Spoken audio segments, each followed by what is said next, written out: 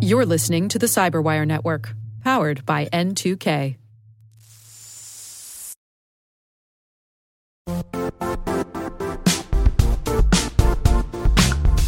Don't struggle to align your organization's cybersecurity with business risk. Get the only solution that goes beyond reacting to threats with vulnerability and risk monitoring. You need the next evolution of MDR, and only Critical Start delivers it. Critical Start doesn't just monitor and respond to threats. They put you in control by detecting suspicious activities, quickly responding to contain threats, and identifying your most critical assets and protecting them against vulnerabilities and exposures. With continuous visibility, expert guidance, and measurable risk reduction, Critical Start has redefined what it means to manage cyber risk. Demonstrate provable security maturity to your leadership while positioning your program to achieve the greatest risk reduction per dollar spent. Stop fearing risk and start managing it with Critical Start. Visit criticalstart.com and request a demo today. That's criticalstart.com.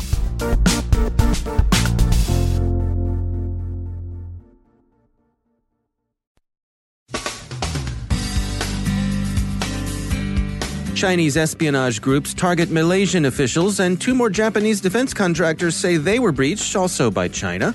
Google patches Android problems, including an unusual Bluetooth bug. Google also expels apps that wanted unreasonable permissions from the Play Store. Some in Iowa say the DNC pushed an 11th-hour security patch to Iowa Reporter app. The U.S. may indict more Chinese nationals for hacking. And more Senate reporting on 2016 Russian influence.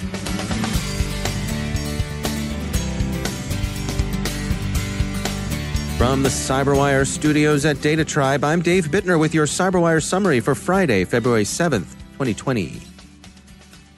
More Chinese espionage campaigns are in the news today.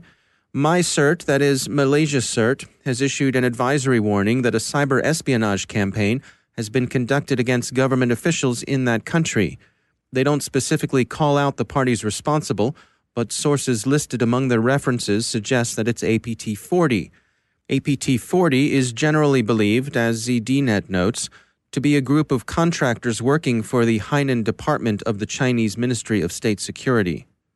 2 more Japanese defense contractors have joined Mitsubishi Electric and NEC in making delayed disclosure that they were breached by Chinese threat actors, Bleeping Computer reports. Pasco Corporation was hit in May of 2018. Kobe Steel was compromised in June of 2015 and again in August 2016. Data appear to have been exfiltrated during the incidents. The outfit behind the campaign is thought to be TIC, also known as Bronze Butler and Red Bald Knight, a state-backed group with a focus on cyber espionage and information theft. These disclosures are said to have been delayed because of the complexity of the investigation. The Ministry of Defense coordinated the announcements because, as the spokesman put it, the attacks should be publicly disclosed. It is necessary to get the world to know and think about defenses.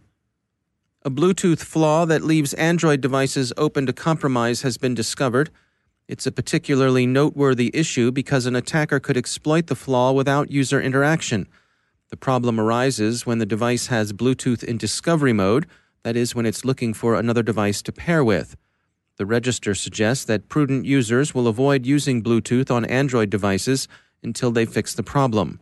A patch is available in Android's February updates. VPN Pro, Trend Micro, and Cofense have found malicious Android apps in Google Play. Those identified by Trend Micro are interesting in that they post their own positive reviews in the Play Store, the better to attract downloads. Claiming to boost device performance, the app's sock puppets tell potential users that they work just great. The effect is amplified by their use of the same text. Great, works fast and good, accompanied by a standard 4-star rating. Looks legit. VPN Pro connects the bad apps it found to Shenzhen Hawk Internet Company, a Chinese firm said to be behind the nominal developer of the 5 security apps among the suspicious 24 it found, High Security. High Security's apps, VPN Pro said, request especially dangerous permissions upon installation. What permissions count as dangerous? Well, things like access to a user's camera or the phone itself, and access to the phone would mean the app could place calls. Most of the apps can access the user's geolocation and read data kept on external storage. 14 of the 24 can collect and report details about the user's device and network. One of the apps wants to record audio on its own servers, and another one can access contacts. It's difficult to come up with legitimate reasons why an app might want to do these things, but they certainly look like the sorts of things spyware and fleeceware would wish to accomplish. Perhaps the company behind them can offer some clarification. Shenzhen Hawk, itself a subsidiary of TCL Corporation, a large and partially state-owned electronics company, told Forbes through its corporate parent that the whole thing is a misunderstanding. TCL said it takes its customers' privacy seriously and went on to explain, "We understand the actions Google has taken here in removing our applications from the Play Store, and we're actively working with them to better understand their concerns. We are also engaging an outside security partner to assist our teams in auditing each of our applications and set up ongoing auditing and monitoring to ensure we can offer the peace of mind and trust our customers expect from us." Naked Security reports that Google has yanked Shenzhen Hawk's 24 suspect apps from the store, and good riddance to them. U.S. Representative Sheila Jackson Lee, Democrat of Texas, asked FBI Director Wray at oversight hearings Wednesday if he intended to investigate the Iowa caucus, as it seemed to her the Russians may have interfered with the process.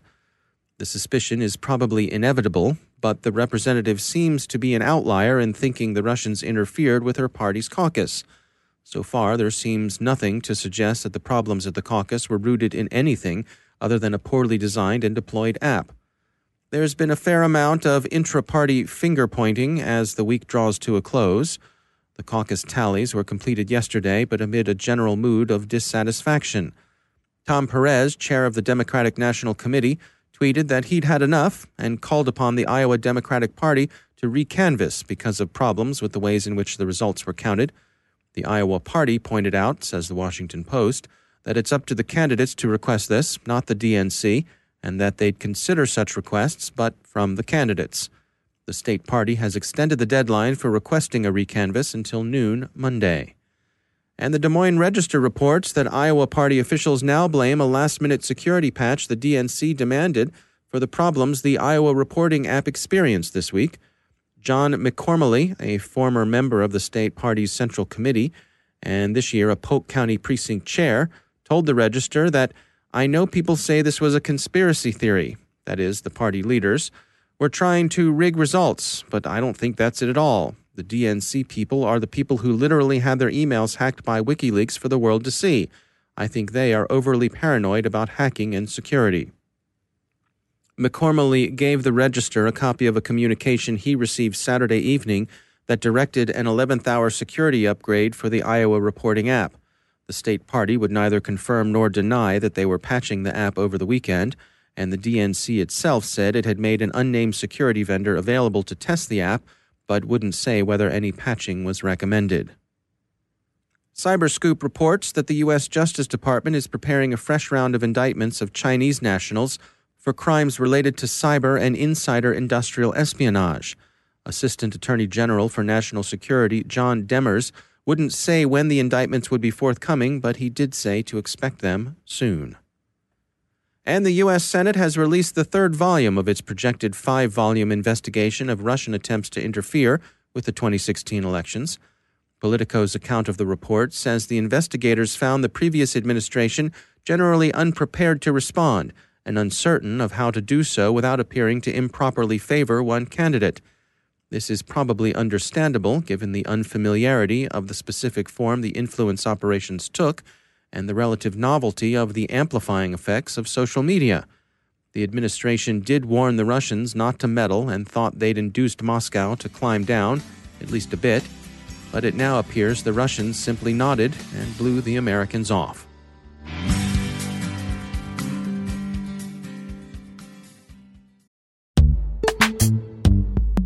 Every day, your IAM tech debt grows. Your multi-generational services struggle to work together. Building an identity fabric can fix this. It makes all your identity tooling stronger and allows you to connect any app to any service you want to use with zero coding, zero maintenance, and zero app downtime. Strata's identity orchestration platform separates the identity logic from your applications, so you can optimize existing IAM tools and manage them in a single control plane. Now, every vendor, standard, and architecture work together. In short, building your identity fabric means you can secure your non-standard apps, keep your complex access policies, retire outdated IDPs, and modernize in record time. So build your fabric with Strata Identity and get rid of tech debt for good. Visit strata.io/cyberwire, share your identity priorities, and receive a pair of AirPods Pro. Offer valid for organizations over 5,000 employees. Connect today at strata.io/cyberwire.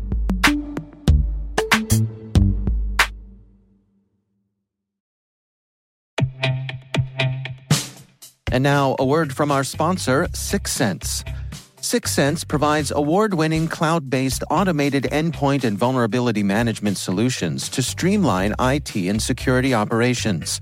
With its advanced platform, businesses gain complete visibility and control over their infrastructure, reducing IT and security risks and optimizing operational efficiency. With 6sense, you'll get real-time alerts, risk-based vulnerability prioritization and remediations, and an intuitive automation and orchestration engine so you can focus on your core business goals, confident in the knowledge that your enterprise is secure, compliant, and running smoothly. To learn why enterprises choose 6sense, visit 6sense.com.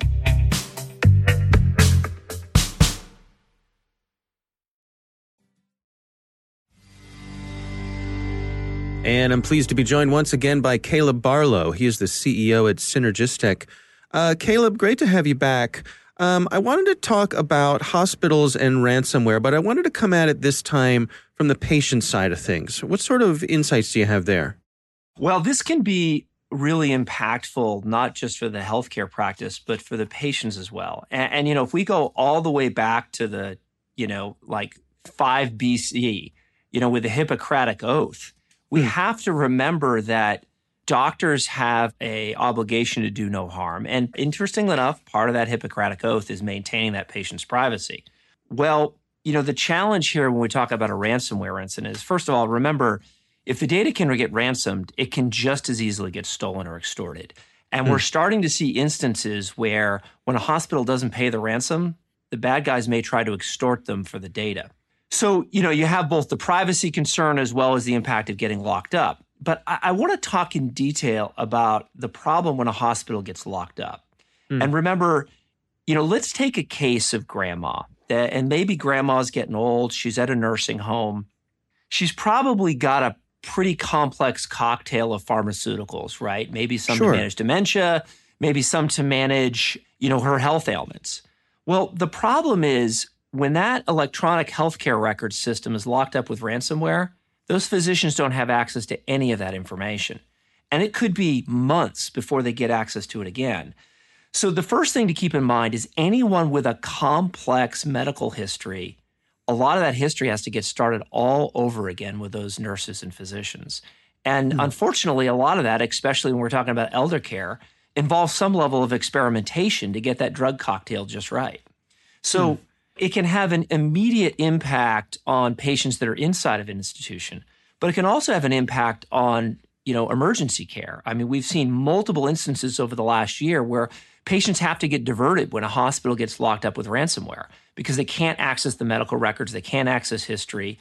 And, you may also see your surgery that was scheduled 3 months out get deferred because if I can't see the notes from the doctor or if I can't see your past images and x-rays, I'm probably not comfortable performing that surgery. I think about my own situation, and my parents are getting older. They're in that category of elderly. As someone who is looking out for them, does it fall on me to keep a running backup of their medical information so that if something happened with their healthcare providers, I could walk in there with my own document and say, here's the latest, here's the history, have at it? Well, I don't think we're quite there yet. But I think we're getting really close. And I'll tell you, I've asked myself the same question with some elderly relatives. And I'm starting to think that's probably not a bad idea, right? Where at the very least, if you've got someone, I mean, let's face it, some people's medical record is a book, right? Right. You know, having a printed copy of that is probably not a bad idea, because then at least you're not having to recreate all of that from scratch. You're not going through their medicine cabinet, pulling out prescriptions and walking in the doctor's office with a bag full of them and saying, this is what was here. I have no idea what they're actively taking. Well, and let's put it another way, especially if you have someone that maybe has, a large number of pharmaceuticals at home, part of a regular care regimen. It's not a bad idea to have a copy of what their prescriptions are and their medical history just with you anyway in the event of an emergency. So I think that kind of age-old advice just probably gets underscored a bit more here now that we're in the realm where a hospital can get locked up with ransomware. Yeah, it really is a fascinating thing to think about, how you think about patient advocacy. You have to be your own advocate. Well, that extends to this cyber side of how hospitals run as well. You have to be prepared that you may have to sort of fend for yourself if these records get locked up. That's exactly right. And we're seeing patients make changes based on this. 25% of patients have changed their provider following a data breach, right? Now, obviously a ransomware incident where a whole institution goes down is going to be even more impactful. The other thing we just need to be aware of as CISOs at hospitals start to get prepared is what happens if you have a system-wide impact. If you're using the same systems and tools, not across one hospital, but across 5 or 10 in a region, then the potential impact becomes far more devastating. All right. Well, it's good stuff to think about. Caleb Barlow, thanks for joining us.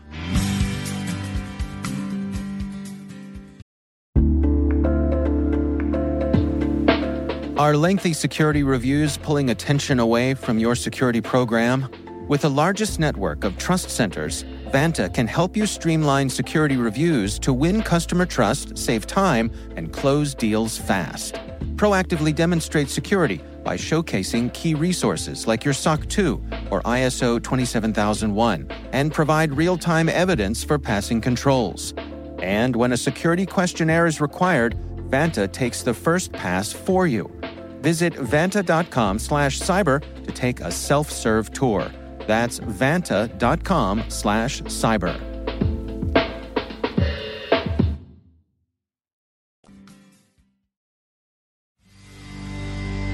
My guest today is Matt Cawthorn.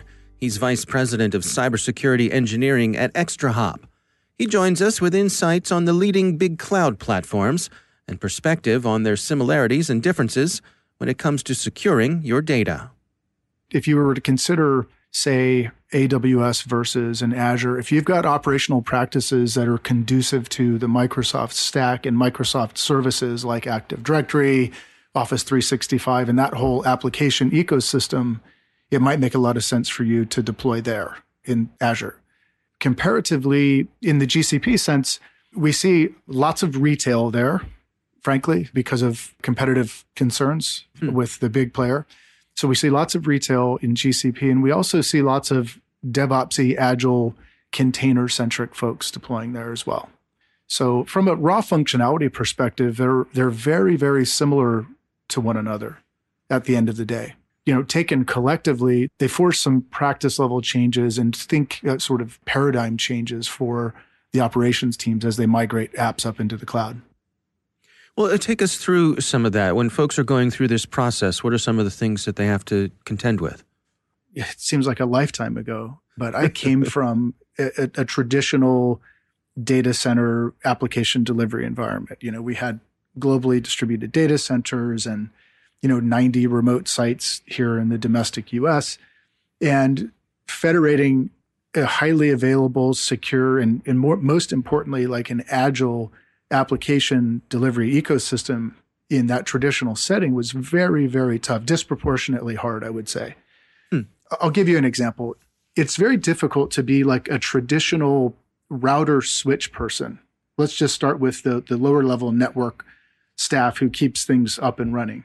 It's very difficult to just superimpose that skill set and that way of thinking into a cloud setting, because the cloud constructs, as you know, everything is now code and everything is software. And security is built as one of the foundational bricks that was laid for all of these providers. So you can't neatly separate yourself from other operational concerns any longer. In the old setting, in an enterprise, you have these operational silos, and there's all sorts of coordination costs that goes along with that. It's a very high latency information model, frankly. And in the cloud, it forces you to break those barriers down. And now, the person who sets up a virtual private cloud, which is a segmented network in the cloud, they can't separate that action with the subsequent security-centric actions that go right along with that. Yeah, I mean, it's a really interesting insight, just the separation of the physical from the virtual. You can't, I'm imagining someone in the old days, saying, hey, we've got a situation here. I need you to go behind the rack and start pulling power cables out of routers. You can't do that anymore. That's right. Yeah, no, we were just last week, we were all in Seattle at corporate headquarters, and we were talking to a customer who had this deploy and destroy paradigm in the cloud, where depending on workload and a business level event, they were able to deploy a massive amount of compute to address some market level need, and then they would just wipe it off the map when it was done. And if things don't work, if you need to make a change, you can redeploy a multi-data center deployment with a network that stretches across them and all the subnets and, the infrastructure components therein. Those can just go away and get recreated on demand. And so it's a very, very different, again, the agility and just the low latency of it all, of the infrastructure itself. It just changes the game in ways that are good and bad, frankly. Well, let's dig into the other side of it then. What are some of the potential traps that people have to be wary of? Well, so this is fairly well-trodden territory, and so I'll admit to an utter lack of originality here. But, the shared responsibility model itself is something that I've seen personally with our accounts that are sort of at some stage of it's a very dramatic term, but their cloud migration journey, right? Everybody's got an initiative. And so one of the common things, going back to the traditional data center model that I spoke to, is just the shared responsibility model. There's, the security of the cloud, which is the service providers are going to be responsible for that. The bare metal, the physical access, their employees, and who can access systems with least amount of privilege and things like that. And then there's the security in the cloud. And on the Venn diagram of operational concern, there is a gray area there in the middle. And just wrapping your head around, where your responsibilities stop and the providers start or vice versa is really step one. Are there common things that you see? The folks who are doing this well, the folks who are running in a sophisticated and mature way, are there things that they have in common with each other? Yes, absolutely. The number 1, 2, and 3 thing is automation and standard configs. One of the beautiful things about the cloud, in my opinion, is that there are very well understood and battle-tested design patterns that go along with very many or even most infrastructures or architectural designs. In AWS, and they've all got their flavor of this, but in AWS terms, it's the well-architected framework. They've got these design patterns that they themselves embrace, as well as, the customers over the years have learned these lessons and they're very forthright about, sharing that with the community. It's very, very difficult to achieve that in a traditional data center setting. But in the cloud, it's just there. So the automation capabilities from a configuration and change management perspective, security incident management or incident response perspective, the game just is completely, completely different in a very good way. And so the folks that embrace these new models of getting operational things done in a compliant, secure, and agile way, they end up ahead of the curve. Recently, all of the cloud providers, the big 3, have announced either early access or have launched in generally available terms, native packet mirroring from their virtual switches.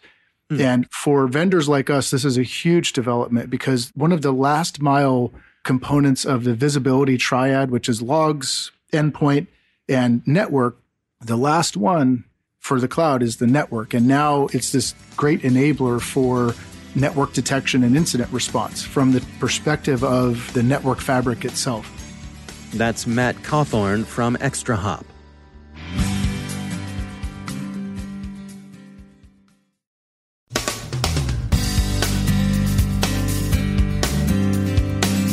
And that's the Cyberwire. For links to all of today's stories, check out our daily briefing at thecyberwire.com. And for professionals and cybersecurity leaders who want to stay abreast of this rapidly evolving field, sign up for Cyberwire Pro. It'll save you time and keep you informed. Listen for us on your Alexa smart speaker, too. The Cyberwire podcast is proudly produced in Maryland out of the startup studios of Data Tribe, where they're co-building the next generation of cybersecurity teams and technologies. Our amazing Cyberwire team is Elliot Peltzman, Puru Prakash, Stefan Vaziri, Kelsey Bond, Tim Nodar, Joe Kerrigan, Carol Terrio, Ben Yellen, Nick Valecki, Gina Johnson, Bennett Moe, Chris Russell, John Petrick, Jennifer Iben, Rick Howard, Peter Kilpie, and I'm Dave Bittner. Thanks for listening. We'll see you back here tomorrow.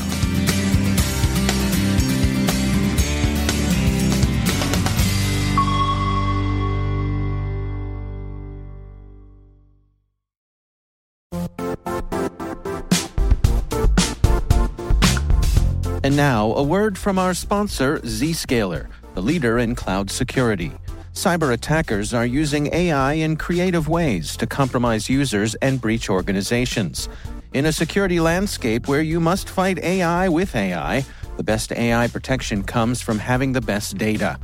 Zscaler has extended its zero-trust architecture with powerful AI engines that are trained and tuned by 500 trillion daily signals.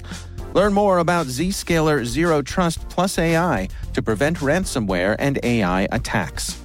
Experience your world secured. Visit zscaler.com/zerotrustai.